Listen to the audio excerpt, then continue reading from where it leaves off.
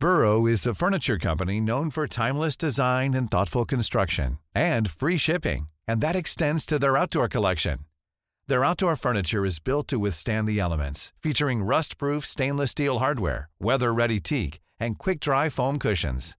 For Memorial Day, get 15% off your Burrow purchase at burrow.com/acast, and up to 25% off outdoor. That's up to 25% off outdoor furniture at burrow.com/acast. Mom deserves the best, and there's no better place to shop for Mother's Day than Whole Foods Market. They're your destination for unbeatable savings, from premium gifts to show-stopping flowers and irresistible desserts. Start by saving 33% with Prime on all body care and candles. Then get a 15-stem bunch of tulips for just $9.99 each with Prime. Round out Mom's menu with festive rosé, irresistible berry chantilly cake, and more special treats. Come celebrate Mother's Day at Whole Foods Market. I'm Sandra, and I'm just the professional your small business was looking for. But you didn't hire me because you didn't use LinkedIn Jobs. LinkedIn has professionals you can't find anywhere else, including those who aren't actively looking for a new job, but might be open to the perfect role, like me. In a given month, over 70% of LinkedIn users don't visit other leading job sites. So if you're not looking on LinkedIn, you'll miss out on great candidates, like Sandra. Start hiring professionals like a professional. Post your free job on linkedin.com/people today. Wow. Nice. Yeah. What you're hearing are the sounds of people everywhere putting on Bombas socks, underwear, and T-shirts made from absurdly soft materials that feel like plush clouds. Yeah, that plush. And the best part? For every item you purchase, Bombas donates another to someone facing homelessness. Bombas. Big comfort for everyone. Go to bombas.com/ACAST and use code ACAST for 20% off your first purchase. That's bombas.com/ACAST. Code ACAST.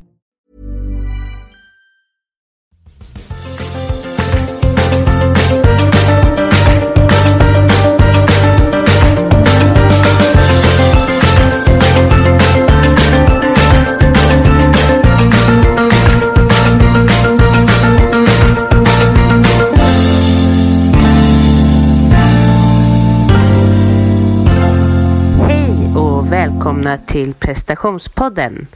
Jag heter Caroline Norbeli och har nu Per Lundevall på Skype. Ja, precis. Vad trevligt att vi kunde lösa det på det här sättet.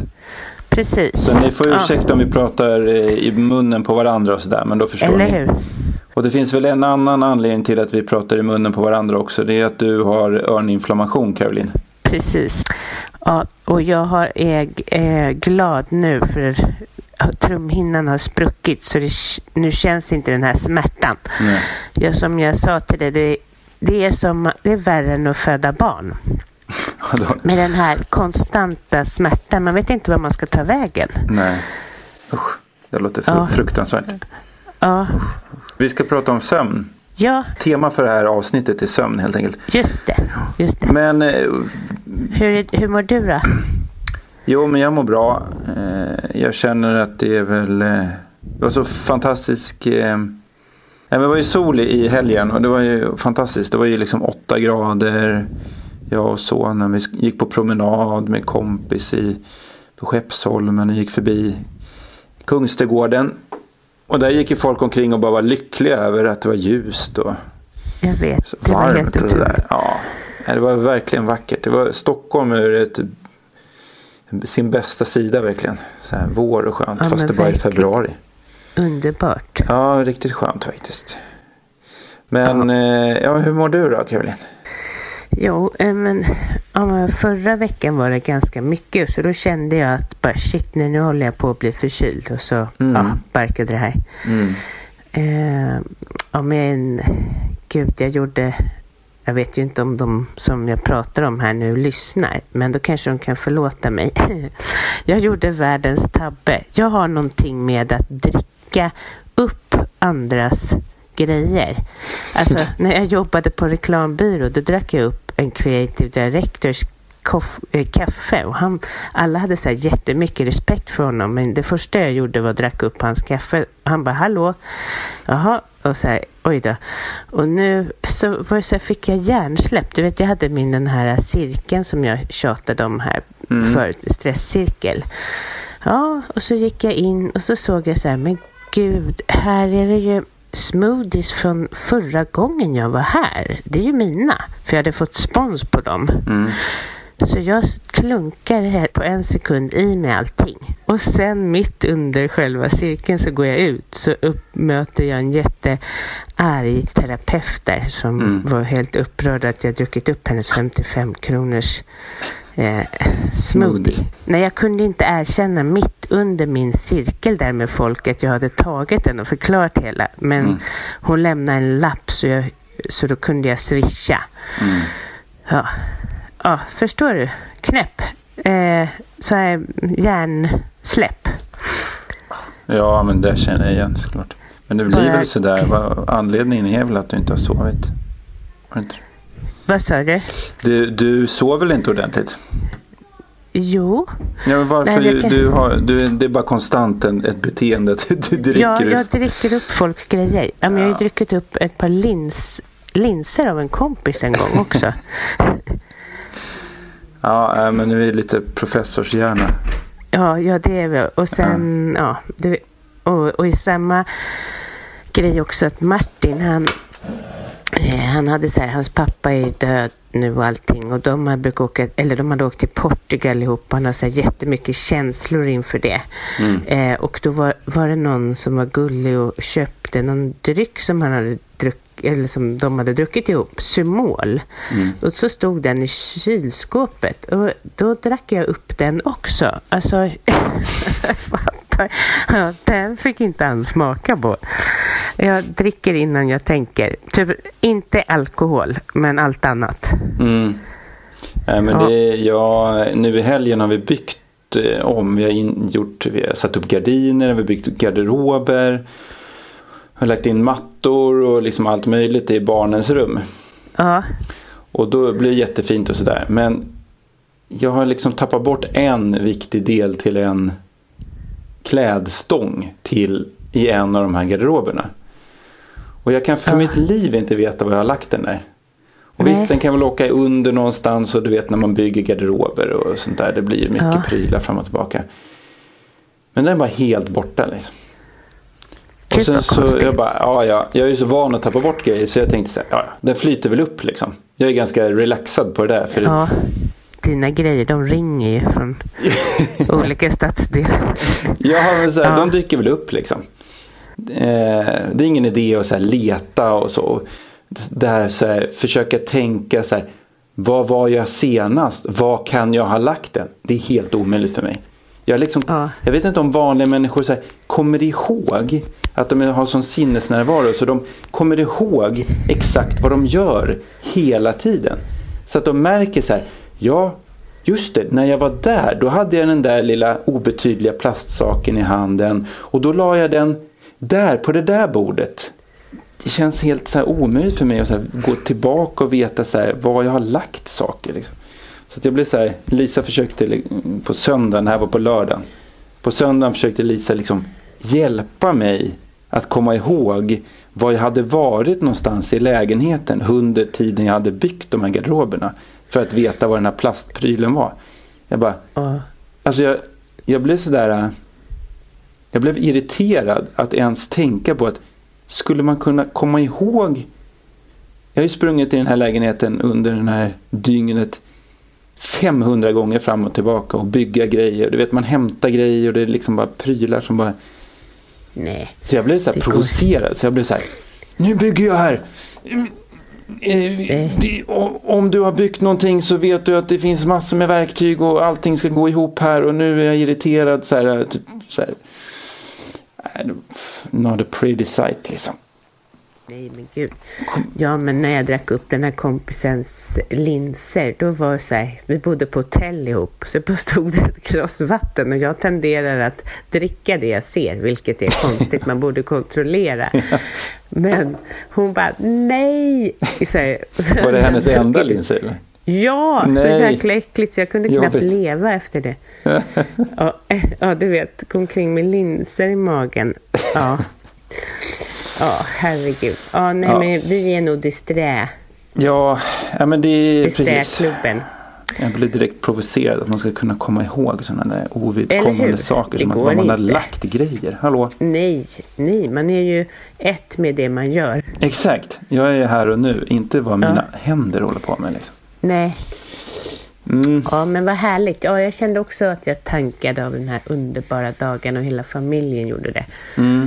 Ja, men det är skönt. Man får liksom man får hopp om livet igen. Det är rätt fånigt egentligen, men det är så här, ljus är otroligt viktigt. Men verkligen. Men och den vi ska prata om i dagens avsnitt, då var det bara jag tyvärr som intervjuade. Hoppas att det går bra. Det gör det väl. Ja. Men då träffade jag sömnforskaren Christian Benedikt. Just det, och han är docent i neurovetenskap och jobbar vid Uppsala universitet.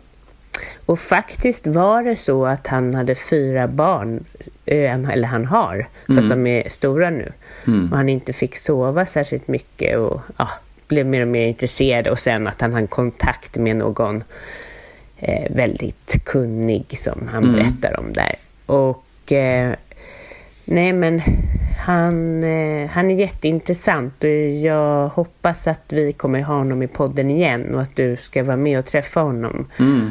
Jag ser fram emot det. Man kan ju mycket om diagnoser och sådär.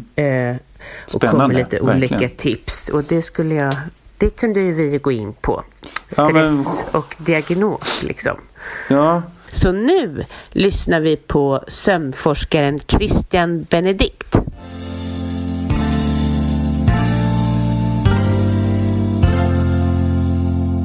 Hej Christian och välkommen till prestationspodden. Hej! Hej! Hur är det med dig? Ja, det är kul. Jag är här, jag är utsövd och är redo för det är bra. att delta i er podcast. Vad skapade ditt intresse för sömn? Ja, jag har forskat, och när jag började min forskarkarriär gjorde jag det under handledning av en av de främsta sömnforskare som finns faktiskt, Jan Born. Han är en psykolog från Tyskland. Och han har kartlagt varför sover vi med tanke på minnesbefästning och att vi måste också sova för att hitta en lösning bakomliggande våra problem som vi upplever när vi är vaken. Och samtidigt när jag jobbade i Jans grupp fick min fru, vi fick 4 barn. 2003, 2004, 2006 och 2008. Så de är i nuläget 15, 14, 13 och 11. Så det var mycket sömnbrist också. Och jag tänkte mig, det är ju också viktigt att kartlägga lite grann. Vad innebär detta? Vad måste jag förvänta mig då i framtiden? Att jag lider ju så mycket sömnbrist. Liten skoj, men det är definitivt så. Privat spelar som ju en väldigt viktig roll, men jag tror det inte bara för mig, för alla spelar som en jättestor roll. Och att jag fick så att säga börja min forskarkarriär under handledningen av Jan Born, det var också väldigt inspirerande. Fast jag gjorde inte sömnforskning från början. Nej. Det var lite senare. Jag har börjat fokusera mer på sömnforskning när jag har kommit till Sverige. Okej. Och vilket år kom du till Sverige då? Det var i slutet av 2009 eftersom jag fick anslag från Vetenskapsrådet för att jobba här som en postdoc vid Uppsala universitet i institution för neurovetenskap. Aha. Men var era barn extra dåliga på att sova eller var det bara väldigt varierande? Det var alltså Jonathan den första, han sov inte bra överhuvudtaget.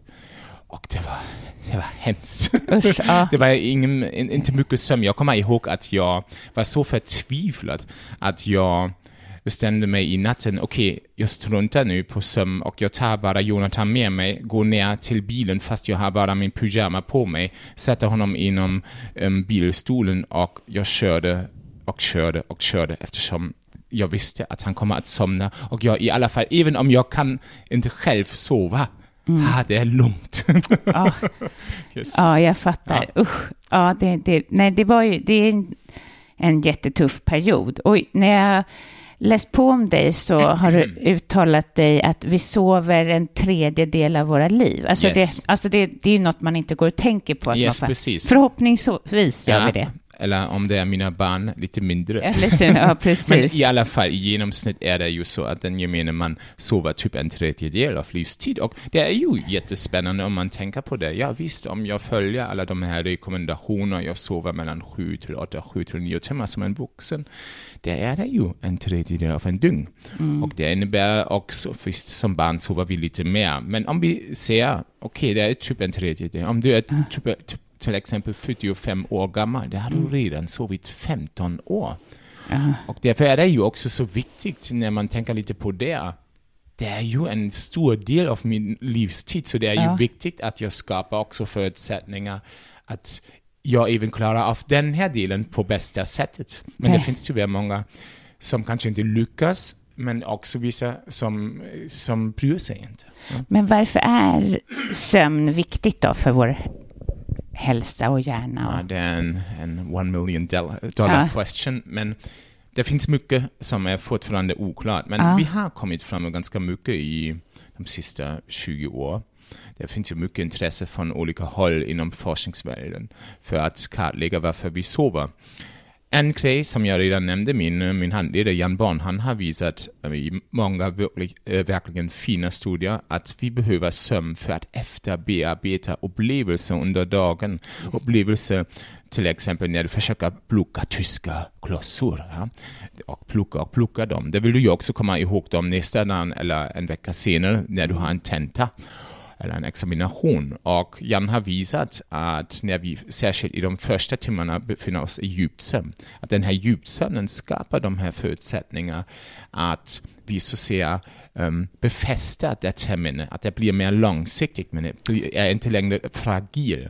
Men det är inte bara så att allt som vi upplever under dagen befästs under sömnen därefter. Nej, det är också mycket upplevelser som har kanske inte så en stor relevans för oss som tas bort. Det kallas på engelska synaptic downscaling. Det är ju så att dina hjärnceller, de måste ju kommunicera med varandra, och det gör de med en typ kontaktyta som kallas synaps.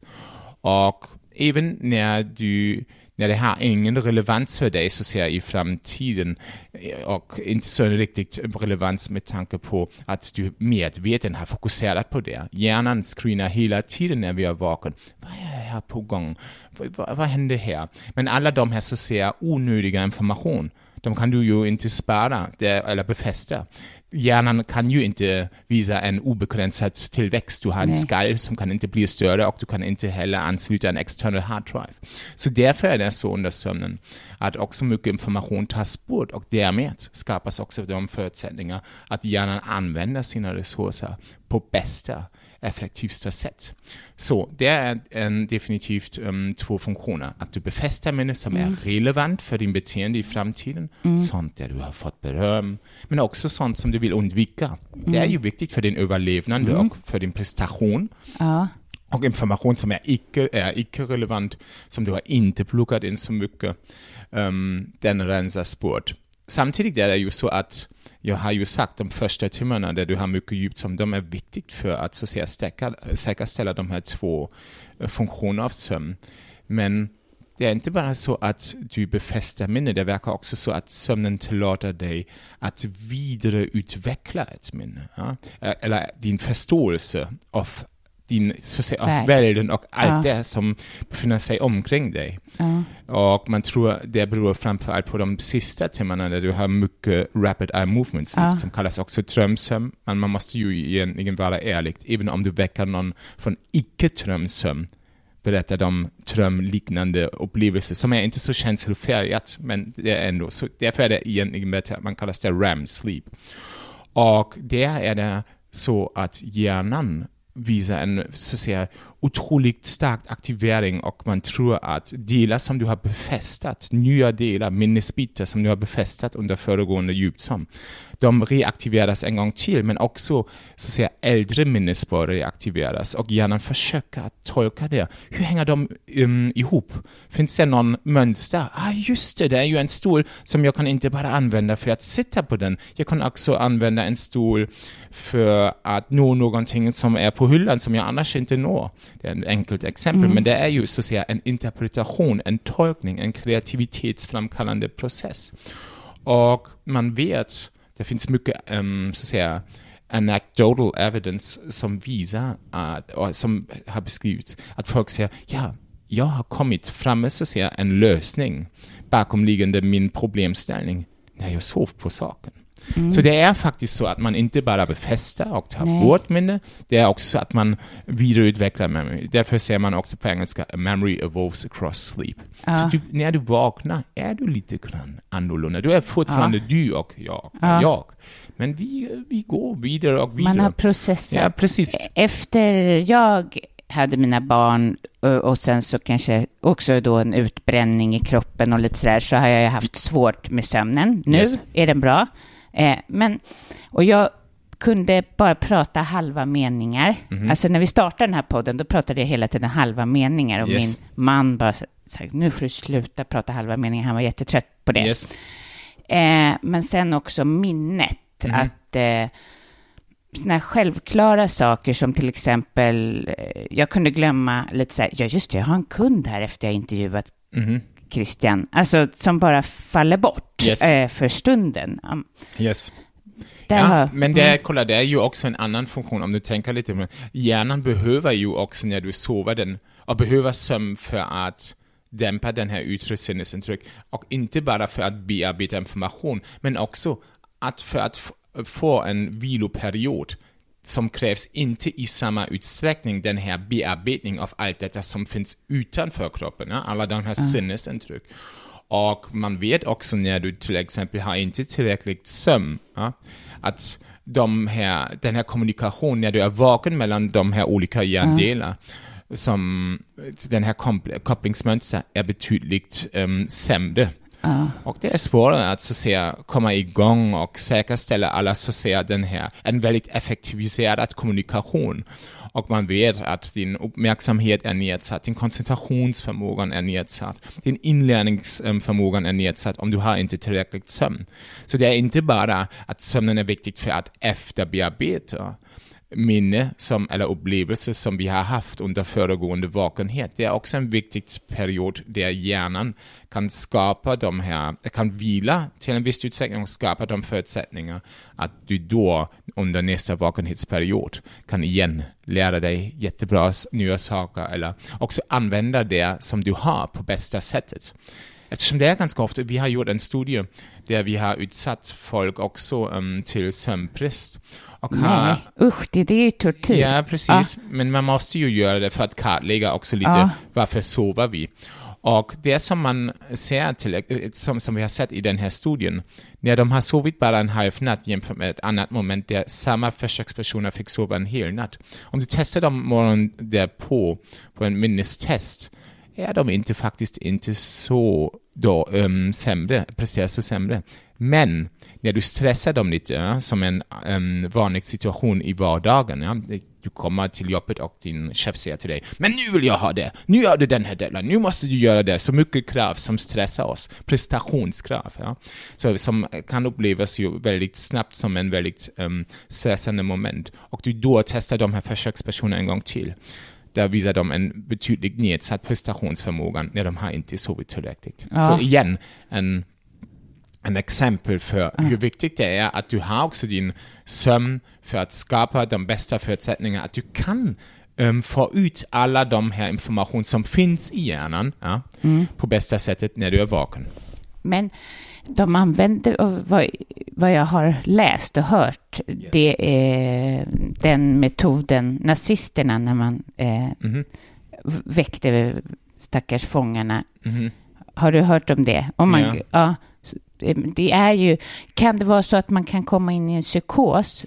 Absolut. Kolla, det är ju också så det är ju också viktigt att man har de här olika sömnfaser, och man vet till exempel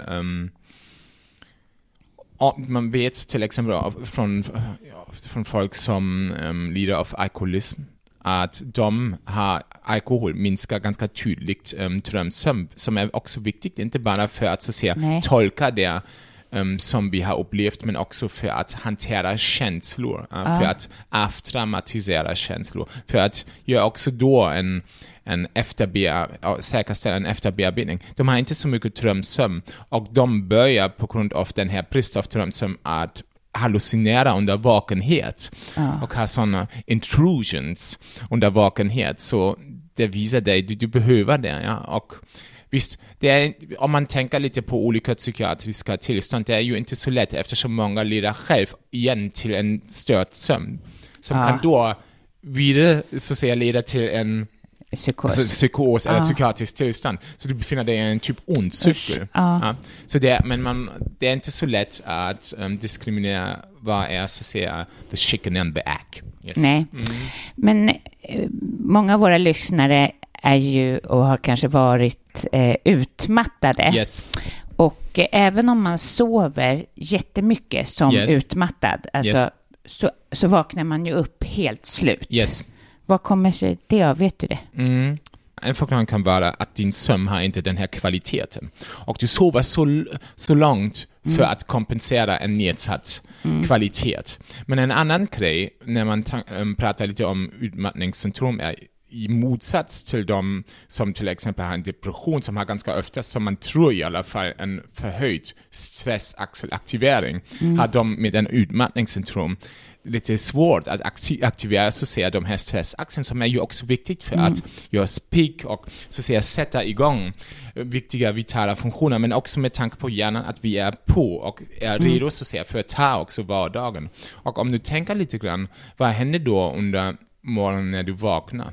Det finns någonting som kallas the cortisol awakening response. Så när du vaknar frisätts mycket kortisol. Och man tror det är viktigt för en så att säga en starta hjärnans så att säga funktion och hjärnans förmågan att hantera vakenhet. Och det man kan ju också tänka sig att de har kanske en förminskad cortisol awakening response. Och därför vaknar de och känner sig, jag kommer inte riktigt igång här. Och för de som inte vet, men jag tror att de flesta vet, men så är kortisolet, det förhöjs ju när man stressar i blodet. Och, så då har de kört slut på det. Men man måste ju också se, eftersom, kolla, det är ju så viktigt när vi pratar om alla de här olika aspekter av vår fysiologi. Många pratar ju, eller tänker, eller associerar när de hör kortisol eller stresshormon. Det är något som är farligt. Men vi behöver ju våra stresssystem för att aktivera oss. Absolut. Det är ju bra att så att säga ha den här möjlighet att aktivera oss, men det är inte bra om den är kroniskt aktiverad. Det är den här problem. Men när du till exempel vaknar är det ju väldigt viktigt att du frisätter då en kortisol för att så att säga starta kroppens klockor och även starta så att säga hjärnan på bästa sättet. Och har du då en brist av den här cortisol awakening response, där kan du känna dig väldigt inaktiverad, inte pigg och trög. Men det kan ju ändå också vara så att din sömnkvalitet är inte heller så bra. Och man vet, de som sover inte så bra kanske då försöker att kompensera med att sova längre. Ja? Så det kan också vara en förklaring. Men, vissa sover vissa längre. Kanske, och det är ju inte bra. Men de mesta, jag vill bara tillägga, många som befinner sig på väg att gå i vägen när de utvecklar en utmattningssyndrom har ju som första tecken en störd sömn på en sätt att de inte sover längre, att de har en mer fragmenterad sömn. Ja, verkligen. Men finns det något sätt man kan få igång det här kortisol? Alltså kan man gå till en akupunktör? Det finns forskning från Chicago som har försökt att kartlägga vad är det egentligen som sätter igång den här cortisol awakening response, och de har visat att det verkar att den här övergången mellan mörkret, du sover ju, det är mörkt, och ljus, den här transition är jätteviktigt för det. Så man kan ju tänka sig, hej, kanske det är ju någonting som jag måste göra. Jag måste få lite extra hjälp. Så kanske när jag då vaknar säkerställer jag att jag får mycket ljus också. Eftersom ju större den här kontrast från mörkret till ljus, desto bättre är det. Jag menar inte, det är ju också lite artificiellt. Jag menar inte att du vaknar och du har direkt solljus. Nej, okej, det går med lampa. Men det finns ju de här ljuslampor som man använder också under de här mörka månaderna för att sätta igång kroppen. Och man vet ganska många som har till exempel psykiatriska tillstånd att de har ganska oftast också en rubbad dygnsrytmen. Men om vi stannar där kring uppvaknande. Det är väldigt viktigt att man får ljus och man har visat vissa, inte alla, vi är ju individer, men ganska många svarar väldigt bra på en ljusbehandling under morgonen som har till exempel depression eller en seasonal affective disorder, den här vinterdepression, men inte alla. Ja, nej, okej. Så jag kan inte säga att det är en garanti. Men det är definitivt något som man kan göra. Vad heter de lamporna? Är det något man kan skaffa sig? Du kan kolla upp det. De har jag ska kolla. Jag vill inte göra någon reklam till en specifik lampa. Men det kallas för ljuslampa. Ljuslampa och de har upp till 10 000 lux. Och de har till exempel visat i studier med att folk som har en major depressive disorder, att deras humör förbättras ganska tydligt. Men vi har pratat ju nu vi har pratat om morgonen. Även på kvällen är det viktigt att man då i motsats till morgonen minskar den här ljusexponeringen, särskilt i den här, det kallas evening wake maintenance zone. Det betyder de här timmarna mellan typ 18:00 och 21:00. Där vi är väldigt, där får vi så att säga en second wind, så vi är väldigt aktivt alert, vi kan inte sova, men vi är också väldigt ljuskänsligt. Och det är också viktigt att man inte utsätter sig för mycket ljus, och det verkar så att särskilt de som har också igen en psykiatrisk tillstånd de verkar ännu känsliga till ljus. Och de har gjort en studie i Norge som var väldigt spännande med folk som har haft en bipolär sjukdom.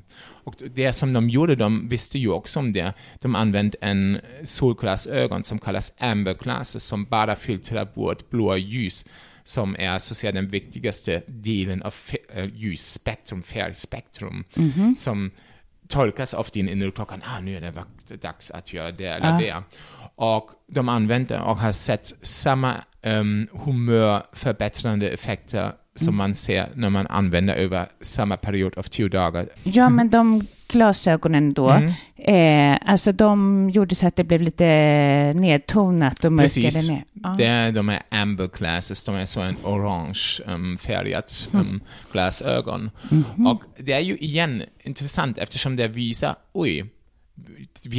visst, man förstår ju också en stört dygnsrytm, den kan ju leda till också en stört sömn, eftersom sömnvakenhet, vi gör det varje dag. Vaken, vi sover. Det är också, den, så säger den, om vi vet alla det är den tydligaste utfall av vår dygnsrytm. Och om vår dygnsrytm är stört, det kommer också vår sömn att vara stört. Så därför är det viktigt att man skapar då bättre förutsättningar, att man skapar också de här kontraster, att man tar hand om sin dygnsrytm på ett sätt att man får ljus då under morgonen och att man inte utsätter sig så mycket ljus under kvällen. Men varför är sömn ett så stort problem för många i dagens läge? Så kolla, jag tycker det är bra att du frågar det eftersom det är komplex. Jag tycker det är den första som vi måste verkligen förtydliga. Det är jätteoartigt när alla säger du ska sova 7-8 timmar och det är bara en fråga att prioritera det. Det är inte bara en fråga att prioritera det. Det finns ju många faktorer som spelar in här. Till exempel, om du har en obehandlad sömnstörning, du kan ha till exempel rörelsemönster i ben som kallas periodic movements, eller även den här restless leg syndrome, där du har den här känslan, murarna de går över dina ben och du måste röra dem. Det har jag haft förut. Precis. Allt sånt leder till en fragmenterad utlägg sömn. Så det kan man ju inte säga till dem, skärp dig. Man måste få då en behandling. Eller om du har en sömnapné, det är en andningsuppehåll under sömnen. Vi alla har en andningsuppehåll. Upp till 5 gånger per timme. Det är inte så ovanligt. Och det betyder, andningsuppehåll betyder här minst 10 sekunder. Men om du har det 30-40 gånger, kanske 30-40 sekunder varje gång, varje timme, timme efter timme, natt efter natt, och du får inte då en behandling, har du det väldigt svårt och där kan man göra vad man vill också med dygnsrytmen. Du måste få en behandling här.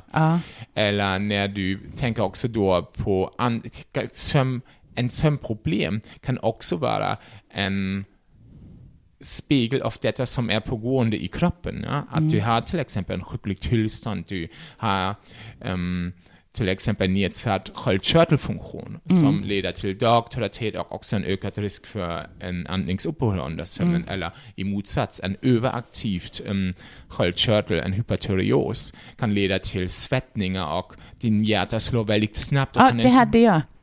Och det är inte heller för sömnen. Ja. Smärta, kronisk smärta. Ja, det vet vi alla. Om jag har upplevt kroniska smärta, då kan jag inte sova. Nej. Men det finns faktiskt ändå också någonting som vi har i nutiden som vi inte har haft 20 år sedan, och det kallas the digital revolution, mobiler också. Och man måste ju också se varför är det så problematiskt. Jag är inte argumenterar emot detta. Jag är ingen anti-technology-person. Jag har ju själv en mobil och dator och det är jättebra att ha det. Men vi har tyvärr lite tappat kontroll på ett sätt att vi använder den typ dygnet runt. Och det är ju jätteproblematiskt. Kolla, när jag växte upp i 80-talet, det fanns ingen mobil när jag var ung. Ja? Och när man idag vill så säga komma i kontakt med en person, det är typ dygnet runt möjligt. Och det finns också en viss förväntning. Ja? Även du själv kanske tror det förväntas av andra att jag gör det. Så, och att man även kollar upp sina e-mails, work-e-mails. Och det är ju ingen bra förutsättning för att sova. Tänk, du ligger då i sängen, du vill vara nära eller under kvällen och du får ett meddelande. Du har tappat din deadline. Nu förväntar jag mig att du skriver rapporten under kvällen. Kan du sova då? Nej. Och det finns ju också andra aspekter som jag redan nämnt. Den här ljuset som är problematiskt. Fast man måste ju också känna folk är ju smart, de har utvecklat de här appar som filtrerar bort ljuset, night shift eller sånt, eller för en dator i flux. Och det kan lite vara missledande eftersom folk tror, om jag använder det spelar ingen roll för mig. Nej. Det har jag så att säga hanterat problematiken. Men i alla fall, ljuset kan vara ett problem ändå. Och aktiviteten, va? Yes, en mobil, du kan använda den väldigt lätt. Ja? Det är ju smidigt. Och det som du vet, det finns en möjlighet, en sannolikhet att någonting nu har hänt som du var inte medveten om. Nej. Och att du även för dina inlägg har möjligtvis också någon thumbs up, det gjorde du bra. Och nu kan man säga, men är det så relevant? Ja, det får en liten dopaminkick, så en microdose. Och även om, eftersom det är ju lätt att göra det och vi gillar det, att det är så det krävs inte så mycket insats att använda det. Även om du så att säga förväntar dig en belöning, en microdose belöning, men du inte får den är utebliven, kommer hjärnan överhuvudtaget och framöver lära sig, det är ju där jag får en sannolikt en oväntad belöning. Eftersom du kan ju inte förutse hur många har likat detta eller inte. Nej. Och det är ju jätteproblematiskt eftersom om du ackumulerar det då till exempel under kvällen, du kollar varje 5 minuter, har jag fått något nytt eller någon bekräftelse, en beröm, en bekräftelse. Ackumulerar du många av de här så att säga dopamin, microdoses dopamin under kvällen, och dopamin kan man ju säga, det låter ju bra, jag vill ha dopamin i hjärnan. Ja, men det är också en vakenhetsframkallande ämne. Så ju bland möss har visat om du aktiverar dopamin i hjärnan, då kommer de inte att förbereda sånt. Då kommer de inte sova så bra. Jag har intervjuat en del skådisar och så, och de får väl antagligen ganska mycket likes. De har sömnproblem. Och det som de har också visat nu, och vi har även sett det i en studie som vi gjorde i Uppsala, det verkar så att tjejer, om vi pratar om tonåringar, tjejer är mer och har mer sömnproblem än pojkarna, om man tror i samband med den här internetanvändning, om man tror det hänger ihop med att de använder mer sociala nätverk. Pojkar, de gör mer gaming. Det är ju ingen princip att du får en thumbs up. Nej, jag förstår. Ja. Jag har upplevt att when you're ready to pop the question, the last thing you want to do is second guess the ring. At BlueNile.com, you can design a one-of-a-kind ring with the ease and convenience of shopping online. Choose your diamond and setting. When you find the one, you'll get it delivered right to your door. Go to BlueNile.com and use promo code LISTEN to get $50 off your purchase of $500 or more. That's code LISTEN at BlueNile.com for $50 off your purchase. BlueNile.com, code LISTEN. Hey, it's Danny Pellegrino from Everything Iconic. Ready to upgrade your style game without blowing your budget? Check out Quince. They've got all the good stuff, shirts and polos, activewear, and fine leather goods, all at 50 to 80% less than other high-end brands. And the best part? They're all about safe, ethical, and responsible manufacturing. Get that luxury vibe without the luxury price tag. Hit up quince.com/upgrade for free shipping and 365-day returns on your next order. That's quince.com/upgrade. Burrow is a furniture company known for timeless design and thoughtful construction, and free shipping, and that extends to their outdoor collection. Their outdoor furniture is built to withstand the elements, featuring rust-proof stainless steel hardware, weather-ready teak, and quick-dry foam cushions. For Memorial Day, get 15% off your Burrow purchase at burrow.com/acast, and up to 25% off outdoor. That's up to 25% off outdoor furniture at burrow.com/acast. Ju mer jag gör på dagen, ju sämre sover jag. Den kan reflektera har jag haft vissa tisdagar för mig är jättehetsiga. Yes. Massa kunder och sen en kurs på kvällen och så då är det som att kroppen är i affekt nattetid. Stämmer det också att man... Kolla, normalt ser man ju vad kan jag göra för att så säga öka min chans att sova bra och djupt. Det är ju bara mentalt och fysiskt aktivt. Nu kan man ju säga, men det passar ju inte ihop med det som du har nu sagt. Men jag tror ett problem också, som är en annan förklaring i samband också med mobiler, är att vi inte riktigt kopplar av under dagen, eller hur? Vi är på gång eller påkopplat. En grej är väldigt viktigt, man skapar utrymme för sig att reflektera. I 80-talet kallades att ha det tråkigt. Nu kallas det att skapa sig utrymme för att reflektera. Och jag tror en annan grej som är väldigt viktigt, eftersom du nämnde det ju också, att man kollar lite grann, okej, det finns vissa tidsperioder för mig själv. Vi måste ju tänka individuellt. När jag är aktivt mentalt, det spelar ingen roll för min sömn. Men det finns andra perioder där verkar jag väldigt känslig på ett sätt att det kommer att påverka min sömn. Om jag till exempel upplever, om jag föreläser eller arbetar med kursdeltagare eller med kunder under kvällen och varje gång leder det till att min sömn är kört. Det är det kanske också bra att man då hittar andra tider. Så det är ingen magic science bakom det. Men man måste lyssna också lite på sig själv. Eller utreda sig själv. Vi glömmer bort det lite grann. Ja, jag tränar inte kvällstid. Yes. Nej, det går inte.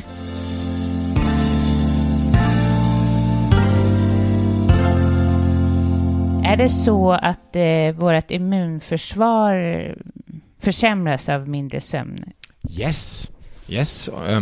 Kolla, det är ju så, om du tänker på det. När du är vaken, där äter du. Där träffar du andra personer. Man går på tåg. Alltså, det finns så många situationer under vakenhet där du kan utsätta dig infektionsframkallande ämne. Och det som studier har visat, vi behöver även därför en period där kroppen inte ytterligare exponeras infektionsframkallande ämne. Och det är ju sömn. Vi inte äter, vi inte springer omkring, vi kan inte skada oss. Vi ligger då bara i sängen och sover. Och man vet också under sömnen frisätts, särskilt under tidigt sömn, frisätts en flertal av hormon som är väldigt de gynnar ett immunförsvar. Till exempel tillväxthormon, prolaktin, melatonin är också förhöjt. Och samtidigt är kortisol som så att säga dämpar immunförsvarets funktion väldigt lågt. Så du har en väldigt bra hormonella villkor för att främja ett immunförsvar. Så det är väldigt viktigt att du sover också för att hantera det. Och man vet också när folk sover inte tillräckligt att de löper en ökad risk för förkylningar. Vi alla känner det. Om att man blir väldigt snabbt så säga känsligt också för infektioner. Men jag vill tillägga någonting. Det är alltid en fråga av att man skapar så att säga en kontext, och det är viktigt för mig, en helhetshälsoperspektiv. Nu pratar vi ju här om sömn, men jag tror man får inte glömma bort den stora hela när det till exempel gäller också vår förmåga att hantera med infektioner, och jag tror det är betydligt viktigare att till exempel tvätta sig också sina händer när man har varit på toa. Eller förstår vad jag menar? Sånt hygieniska saker är definitivt viktigare än att kolla bara på sömnen. Sömn är också viktigt i det här samband. Det finns ingen tvekan om det. Men vi får inte ha så att säga bara begränsa vår sikt eller diskussion på en livsstilfaktor och säga allt annat spelar ingen roll. Det är inte sant. Men men alltså, nu kommer jag att tänka på det här du sa med ljuset. Då borde ju Sverige vara ett av de svåraste länderna för oss. För att nu är det ju så mörkt när vi vaknar. Nu börjar det ju vända. Men liksom, det har ju varit det. Och då är det ju svårare med det här ljuset. Och sen snart i vår, då kommer det här himla ljuset på kvällarna. Så att det är ju inte... Vilket land, det här är ju bara lite mer kuriosa, vilket land sover man bäst i? Det kan ju inte vara Norden. Jag kan tänka mig de här Spanien, där är ju ljus när man vaknar. Visst. Det är ju definitivt så att, kolla om du till exempel kollar på de här seasonal affective disorder, den vinterdepression. När jag var i Tyskland och vi pratade om det, tror jag det är en myt. Det finns ju inte riktigt. Men jag är ju den bästa för att besvara det utan att vi använder då forskningsresultat, eftersom jag bodde ju i Tyskland, jag är en tysk. Och när jag kommit hit så första året upplevde jag inte den här problematiken med mörkhet. Men varför var det så? Eftersom jag var så flashed att vara utomland, lära sig ett nytt språk, etablera sig. Men andra året och sen dess, du påverkar så starkt, och jag förstår varför folk utvecklar en seasonal affective disorder, en höst-vinterdepression här. Det är ju en utmaning att det är så mörkt, så flera månader, och tvärtom i sommaren så ljus. Så därför är Skandinavien och särskilt Sverige kanske också så en intressant land att göra sömnforskning. Eftersom sömnproblem är definitivt någonting som finns också här. Men vi måste också vara försiktiga när vi pratar lite grann om i andra länder, de har bättre förutsättningar. De skulle ha bättre förutsättningar om man tänker lite grann på om man skulle leva i harmoni med naturens cykel, men det gör vi inte. Vi sitter också i Tyskland bara inomhus. Förstår vad jag menar? Och har en livsstil som egentligen inte gynnar en hälsosam dygnsrytmen och därmed inte heller en bra sömn. Sen har vi fått lite frågor här. Kan man reparera eventuella hjärnskador efter några år med allvarliga sömnbrist? Är det möjligt? Igen, vi måste ju relativera. Det finns mycket forskning, och vi har inte pratat om det, som visar att vi behöver sömn för att till exempel tvätta bort sådana ämnen i hjärnan som produceras och ackumuleras under vakenhet på grund av att vi är vaken, att vi förbrinner energi i hjärnan. Just det. Till exempel en kallas amyloid beta som har kopplats till Alzheimers. Men den tvättas bort under sömnen. Men man måste ju också igen relativera lite grann. Det finns så många risikofaktorer. Man vet att utbildning är jättebra för att motverka detta. Som att använda hjärnan är jättebra. Man vet att rökning är inte bra. Man vet att en högt blodtryck är inte bra. Så det finns så, man kan också ha en genetisk så att säga sårbarhet som i samband med en dålig livsstil som inkluderar visst också sömn kan leda till detta, men man måste vara försiktig att slutsatsa det är kört för min hjärna om jag har haft nu en period med dåligt sömn Och det är definitivt så att min hjärna har nu tagit en stor social skada. Och det som man också tror man måste göra, det är den här chicken egg dilemma. Man tror också att vissa sömnstörningar kan vara en följd av en pågående så att säga sjuklig process i hjärnan istället för att de bidrar till den sjuklig process. Förstår vad jag menar? Det finns många som argumenterar också i den här riktningen. Men igen, kan man reparera detta? Jag tror om du till exempel har sömnstörningar, gå regelbundet till hälsokontroll. Annars försöka satsa på andra livsstilar som vara fysiskt aktiv. Ja? Vi har lärt oss ge en stark andra chansen. Det är viktigt för hjärnan och det är ju sant. Det finns mycket forskning som visar det. Försöka också att ha en rutin i din livsstil. Ja? Att du har regelbundna måltider. Ja? Kolla köldkörteln. Ja, precis. Det är också sånt. Det finns så mycket, förstår vad jag menar. Det är också socialt umgänge. Det är ju också viktigt att man träffar folk. Det är också något som har visats till exempel bland äldre personer att fördröja början av en demens när du är en äldre person. Så det finns så mycket som spelar in här. Ja. Så det, men det som jag tror med de här som har skrivit, till exempel kommer en annan fråga här. Varför sover vi sämre när vi stressade? Borde det inte vara tvärtom? Om vi är stressade borde väl kroppen se till att vi får sömn och återhämtning. Många av lyssnare tror jag är i den här affekten i kroppen. De kanske gör och försöker visst.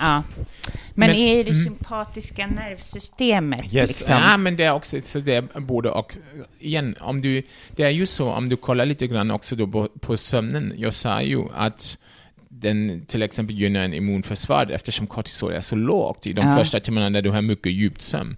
Och om du är kroniskt så stressad, du kan inte riktigt varva ner.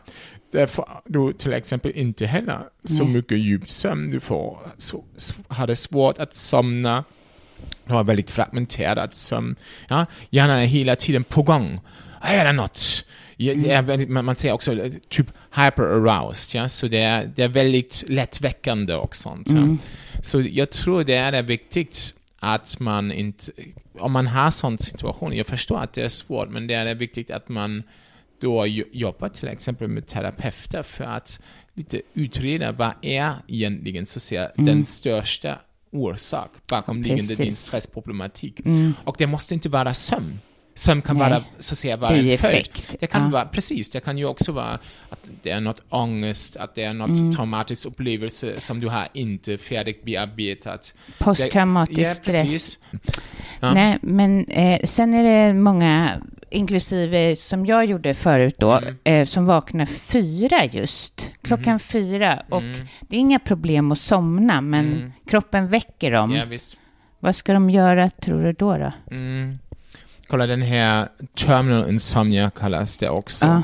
Fast man måste ju vara försiktig. Äldre personer, de har en tidigare dygnsrytm som de tidigare blir trött under kvällen, eller deras sömnighet kickar in tidigare under kvällen och de blir mer alert väldigt tidigt under morgonen. Så därför måste man vara försiktig när de vaknar 4 eller 5 och man ser att det är patologi. Det är en del av åldrande relaterande förändring i dygnsrytmen. Men många yngre vuxna som har det kan vara olika anledningar. Det är väldigt komplext. En anledning kan till exempel vara depression. Ja? Depression har kopplats till den här terminal insomnia, så den här att du vaknar och kan inte somna om. Ja? Men det kan också vara sånt att du till exempel har en risk att utveckla hur kan man säga det? Att din blodsocker är för lågt. Och att du når då efter några timmar så ser en nivå att du vaknar så ser att det är som en stressimpuls då för kroppen. Hej, vi måste göra något. Det är för lågt. Ja. Men det kan också vara, det finns så många olika tillstånd som kan leda till detta. Men ganska vanligt är faktiskt kan vara en depression, men det betyder inte att alla som nu vaknar typ klockan 4-5 ska nu slutsatsa på grund av den här podcasten. Jag har en depression. Nej. Ja. Men det kanske gäller att gå och ta reda på vad det är. Det finns ju också folk som har till exempel någonting som kallas advanced sleep phase syndrome, som har en dygnsrytm som börjar, som då sätter igång den här att öppna fönstret för sömnigheten under kvällen väldigt tidigt och vakna väldigt tidigt.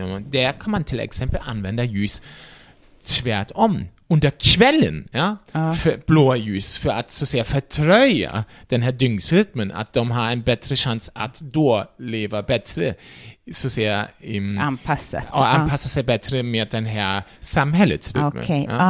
Men sen kan det säkert vara så att det är de som vaknar 4 på natten ska liksom varva ner ännu mer och kanske, du vet. Ja, visst, och alkohol till exempel är också jag har glömt det. Alkohol, man ska inte dricka alkohol under kvällen. Det leder också ganska oftast till uppvaknande.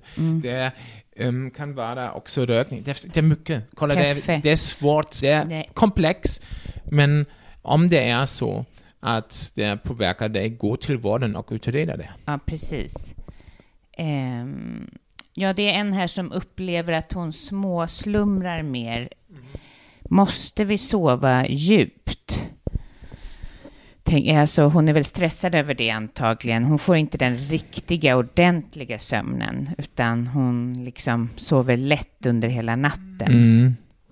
Kolla, jag tror det finns ju en typ individuell tröskel. Vi kan ju inte säga alla måste komma upp till 20% djupsömn eller sånt. Och man måste ju också säga de mesta verktyg som vi använder för att få en mått av sömnens kvalitet och djupsömn är de här appar eller sånt. Och det finns ju också fortfarande en diskussion kring hur akkurat och precis är de faktiskt för att bedöma det. Men igen, oavsett detta, det finns ju också en individuell tröskel. Det kan ju vara så att du behöver 20%, jag behöver 15% djupsömn med tanke på hela tiden där jag sover. Och jag sa ju också, sömn är en efterarbetning av föregående vakenhet. Och utmanar jag mig varje dag mentalt och fysiskt på samma utsträckning. Det gör jag inte. Det finns en variation. Så det kommer också finnas en variation i min sömn. Om du tänker då också på kvinnor, menstruationscyklus. Man vet att det finns också variation i sömnen, så även där, det finns så mycket som spelar. Årstider har en effekt på det. Mycket. Men hur kan man bedöma det individuellt, om det räcker eller inte? Jag kollar då, om du upplever dagen att du känner dig ofokuserad, du har en koncentrationsproblem, inlärning är lite nedsatt och du har den här känslan, jag måste dricka mycket kaffe för att hantera, eller koffein för att hantera dagen, och jag egentligen är behov hela tiden att ha en tupplur. Där vet du att din sömnkvalitet var inte tillräckligt. Just det. Vad tycker du om siesta då? Igen, jag tycker det är något som är bra. Eftersom det är, även om du misslyckas att sova, det är ju en bra tid för att reflektera. Att vara bara för sig. Jag älskar det är väldigt viktigt för oss att ha det. Faktiskt, när du kollar lite på dygnsrytmen är det ju så att vi har under dagen, under eftermiddagen, en dipp i vår, så att säga, alertness. Och det är egentligen, om man tänker på det, kanske också en förutsättning för att slumra lite och reflektera och varva ner. Men man tror ändå att den största delen av sömn skulle vara då under natten. Men att ha en siesta är bra, men man ska inte sova för långt under dagen. Varför det? Din tupplur ska inte vara för långt, eftersom, fast det finns undantag, men jag kommer tillbaka till det. Normaltvis den gemene man ska inte göra det, eftersom där får du inte så mycket djupsömn under natten. Nej. Du har redan betalt med den här tupplur tillbaka en viss sömnskuld.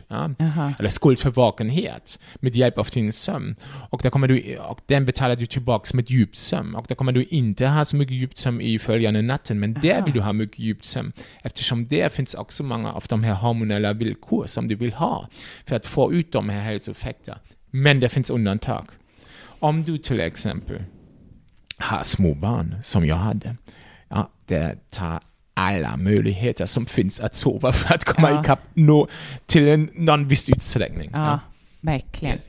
Det finns ju mycket beteende vi har under natten, som att prata i sömnen. Är man i djupsömn då eller? Så det är en väldigt spännande område. Det kallas parasomnia. Så det är något mellanstadium mellan einställen mellan vakenhet och sömn. Så du sover, men du visar ett visst så att säga mönster i ditt beteende som du kopplar till vakenhet. Okay.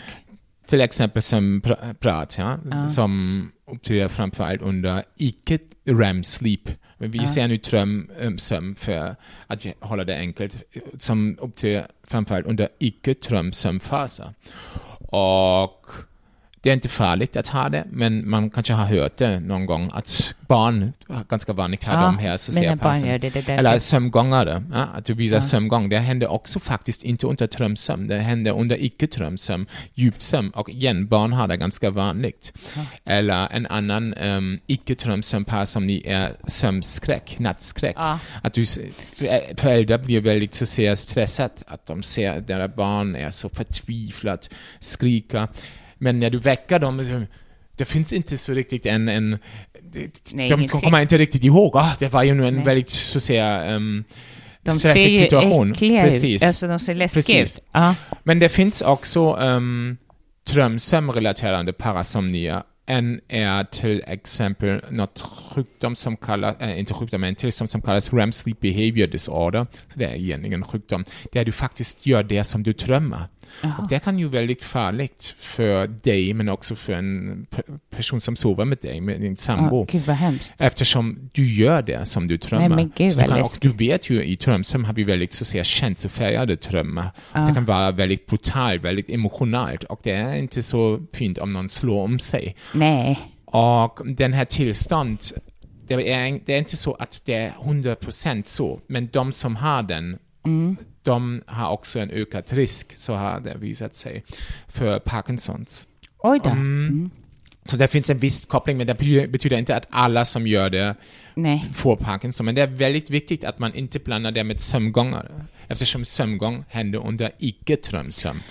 Och en sista som jag vill också nämna, som ganska många har upplevt definitivt någon gång under livet, är en sömnparalys. Där du vaknar utifrån drömsömn, och när vi befinner oss i drömsömn under normala villkor, om vi inte har den här REM Sleep Behavior Disorder, är kroppen paralyserad, så vi inte rör oss och inte gör det som vi drömmer. Men du vaknar och kroppen är fortfarande paralyserad. Nej. Men du är vaken. Du kan inte röra dig, och vissa aspekter av drömmen, eftersom de delar av hjärnan så att säga vaknar olika snabbt. Vissa delar av drömmen och verklighet blandas. Men det och folk, det är som paralysen, så det är ju jätte stressande för mig. Men det är inte farligt heller. Så det är olika. Här kommer jag med en liten, bara för att du nämnde det, lite avstickare från ämnet, men eftersom du har kunskapen. Vad tror du om, kommer de lösa gåtan med Alzheimers? Den här ärftliga Alzheimers alltså. Ja, kolla, det finns precis, men den ärftliga, det har du ju också ganska tidigt, så att säga, du har den presenilin-mutation i 40 och 50, vad heter det, när du är i 40-talet, eller hur säger man? 40-årsåldern. 40-årsåldern, 50-årsåldern. Men det finns ju också den här late onset Alzheimer, som är med sporadisk Alzheimer, så det uppstår ganska oftast, så att säga, spontant, inte på grund av en genetisk, så att säga, sårbarhet. Min svärmor har nämligen det. Hon är rakt in i Alzheimer. Men med sömn igen, det är ju spännande, eftersom jag sa ju att du kan tvätta bort vissa ämnen som kan skada hjärnan, och har också kopplats bland annat till Alzheimers. Och de jobbar just nu för att öka, så att säga, den här tvättprocessen och tvätta bort det här ämnet som är inte bra för hjärnan. Ja, men gud vad bra. Därför är jag ju orolig för min man och mina barn. Men främst då, jag tror att de har löst det till mina barn. Men min man är 47, så jag hoppas ju liksom... Men hon kanske fick det vid 65. Men får jag säga, eftersom du säger det nu så, visst, jag är inte bara till Lisera, visst, du kan ha en genetisk sårbarhet också för Alzheimers och sånt. Men jag tror en största problem i nuläget, med tanke på alla de här hälsotrender, och vi är så intresserade, är verkligen hur mycket stressat vi är på grund av allt detta.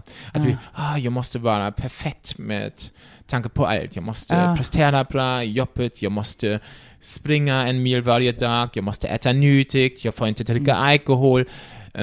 du får inte röka, men det rekommenderar jag definitivt. Men du måste sova 7 timmar och allt måste vara perfekt. Och jag tror det kan leda också till en stress. Ja, men där är inte han. Till en stress som är inte hälsosam. Nej, den är och det är, fast du visar så mycket hälsointresse, också lite beroende på din personlighet, hur mottaglig du är för det. Men kan du då komma in också i en typ stress, permanent stress. Det har jag inte uppfyllt, det har jag inte uppfyllt. Jag åt kött igår och allt inte för det. Bra för din hälsa. Nej, det... Så jag tycker att Sverige, eller på svenska finns ett fantastiskt ord för att beskriva vilken förhållning du ska ha till, förhållande du ska ha till hälsan, och det kallas lagom. Det är väldigt viktigt. Ja, det håller jag med. Jag tycker om... Men jag har en fråga till. Sen ska vi prata om din bok och sen måste vi gå till avslut. Det här med... Det finns...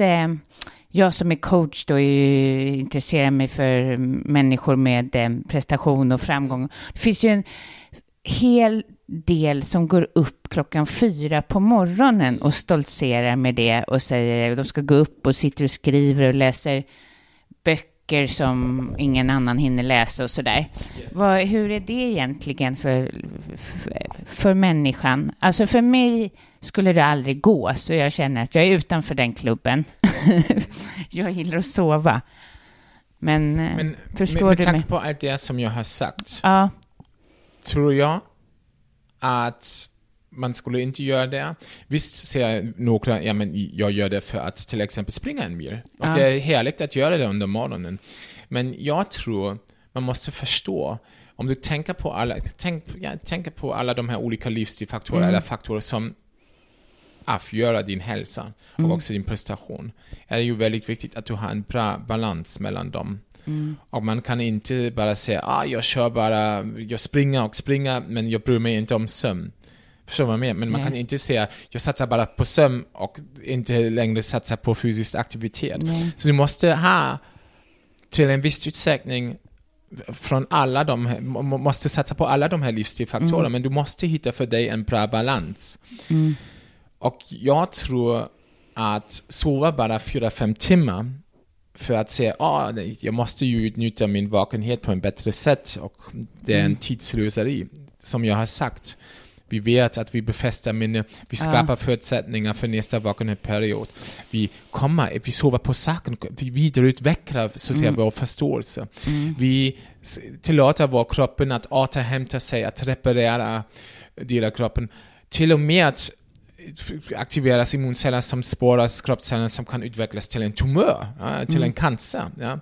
Det betyder inte att den sömn är avgörande. Om du röker det är betydligt allvarligare, eller om du dricker regelbundet mycket alkohol, eller du utsätter dig kemikalier eller sånt. Men du ser, det finns så mycket som sömn din vän stöder och främjar. Så jag skulle inte nedprioritera sömn. Nej. Och jag tror att de som säger sleep is for the lazy ones.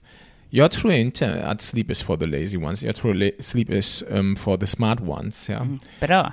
Men du är ju aktuell med en bok. Yes. Sömn. Så är det. Ja. Kan du berätta lite om den då? Ja, det är ju så att jag gör ju nu ganska många år sömnforskning, och jag kontaktades flera gånger av Bonnier Fakta. Vill du inte skriva en bok om det?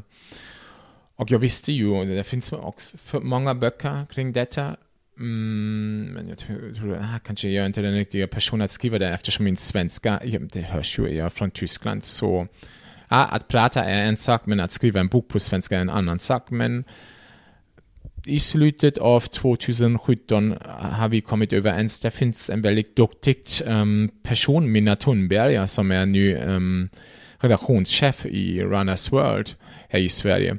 Och hon har så att säga följt hälsa för flera år, 2 decennier faktiskt, och är hälsojournalist. Och hon kan skriva den tillsammans med mig.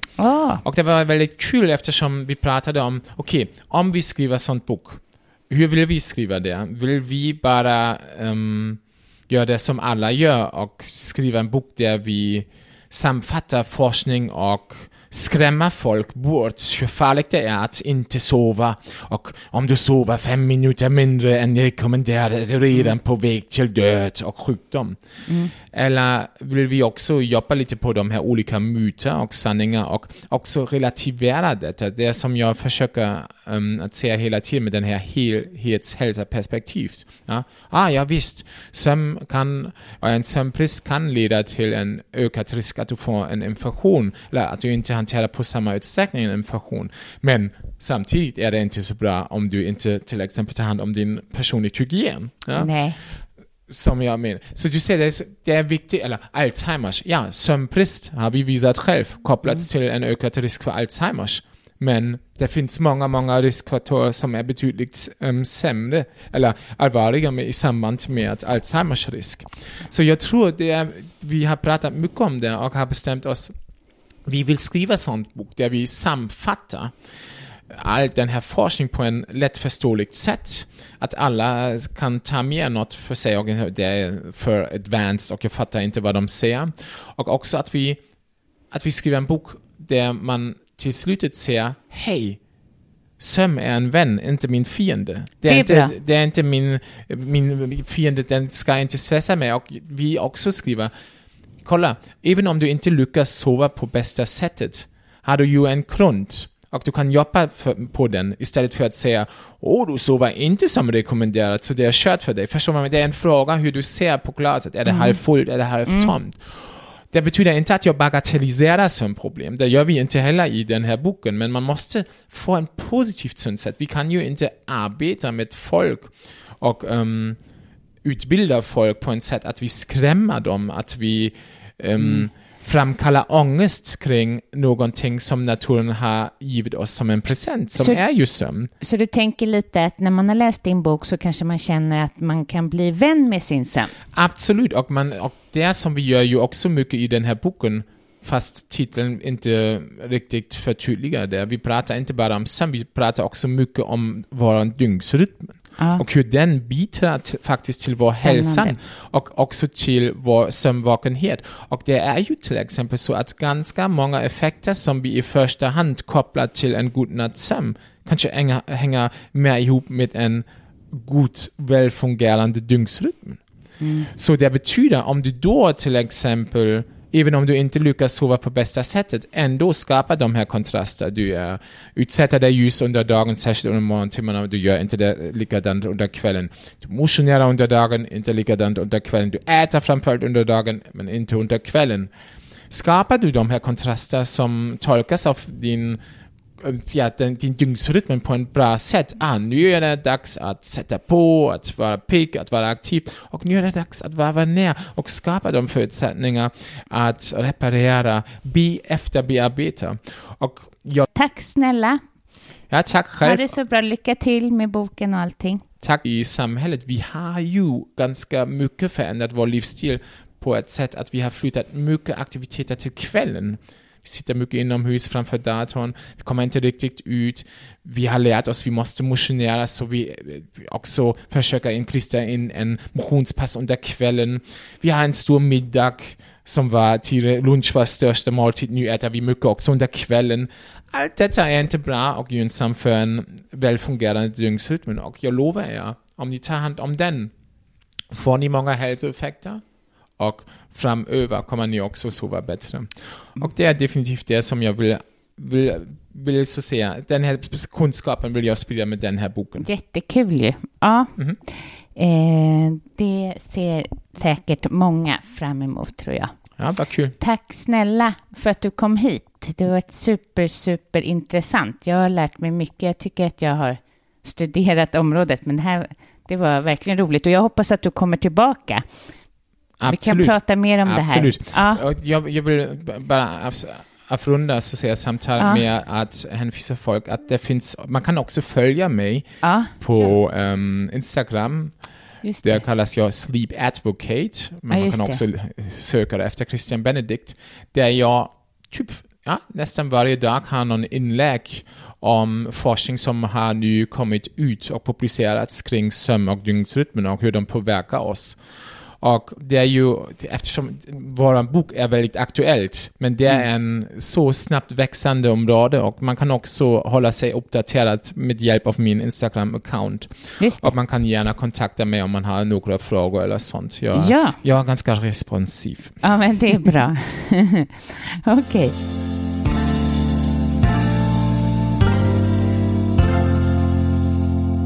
Han är väldigt kunnig, helt klart. Och liksom, han kan förklara det på en nivå som jag inte har stött på tidigare. Nej, men jag tycker det här att det här med kortisolet när man vaknar, att som utmattad kickar inte det igång som det ska. Det har jag aldrig läst någonstans. Det var väldigt intressant att få ta del av. Och liksom att man kunde ha en sån här ljuslampa när man vaknar för att få igång kortisolet. Och ja, det var mycket som han sa som var intressant. Men det var väl det som verkligen fäste sig i mig då. Ja, du och jag har ju pratat en hel del om sömn och träffat andra som kan. Så, men det här var, ja, man märker att han är på en annan nivå. Coolt. Ja. Ja, häftigt. Och jag ska helt klart skaffa mig boken Sömn. Vi tackar Sunfleet i vanlig ordning. Ja, och framförallt alla som lyssnar. Ja, och gå in och ratea oss på iTunes. Exakt, vi får mer spridning. Det är väldigt effektivt. Ja. Och vi tackar alla som redan har gjort det och gett oss så fantastiskt fina betyg också. Man får naturligtvis sätta vad man vill. Men de som redan har varit där inne har satt väldigt fina betyg. Så det tackar vi verkligen mycket för. Och så tänkte jag säga att kommande, så, för vi har ju gått ut med det förut, så kommande intervjuer kommer vara Marie Åström.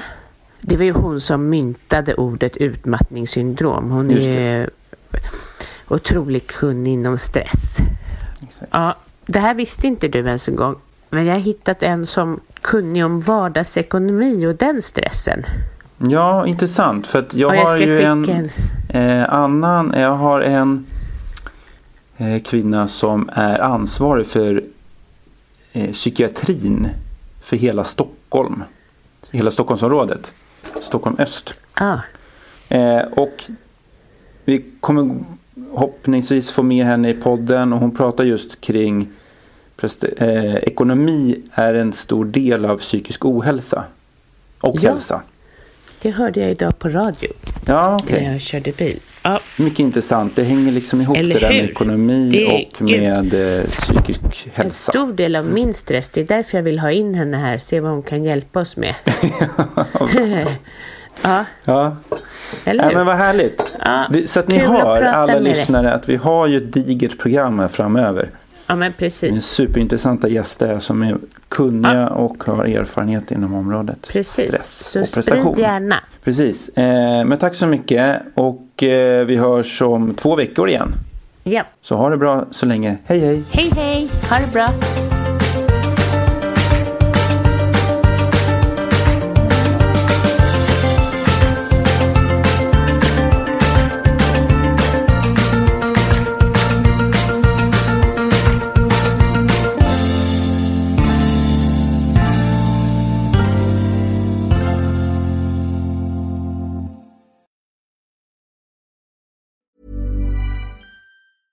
Want flexibility? Take yoga. Want flexibility with your health insurance? Check out United Healthcare Insurance Plans. Underwritten by Golden Rule Insurance Company, they offer flexible, budget-friendly medical, dental, and vision coverage that may be right for you. More at uh1.com. Even when we're on a budget, we still deserve nice things. Quince is a place to scoop up stunning high-end goods for 50 to 80% less than similar brands. They have buttery soft cashmere sweaters starting at $50. Luxurious Italian leather bags, and so much more. Plus, Quince only works with factories that use safe, ethical, and responsible manufacturing. Get the high-end goods you'll love without the high price tag with Quince. Go to quince.com/style for free shipping and 365-day returns. Mom deserves the best, and there's no better place to shop for Mother's Day than Whole Foods Market. They're your destination for unbeatable savings, from premium gifts to show-stopping flowers and irresistible desserts. Start by saving 33% with Prime on all body care and candles. Then get a 15-stem bunch of tulips for just $9.99 each with Prime. Round out Mom's menu with festive rosé, irresistible berry chantilly cake, and more special treats. Come celebrate Mother's Day at Whole Foods Market.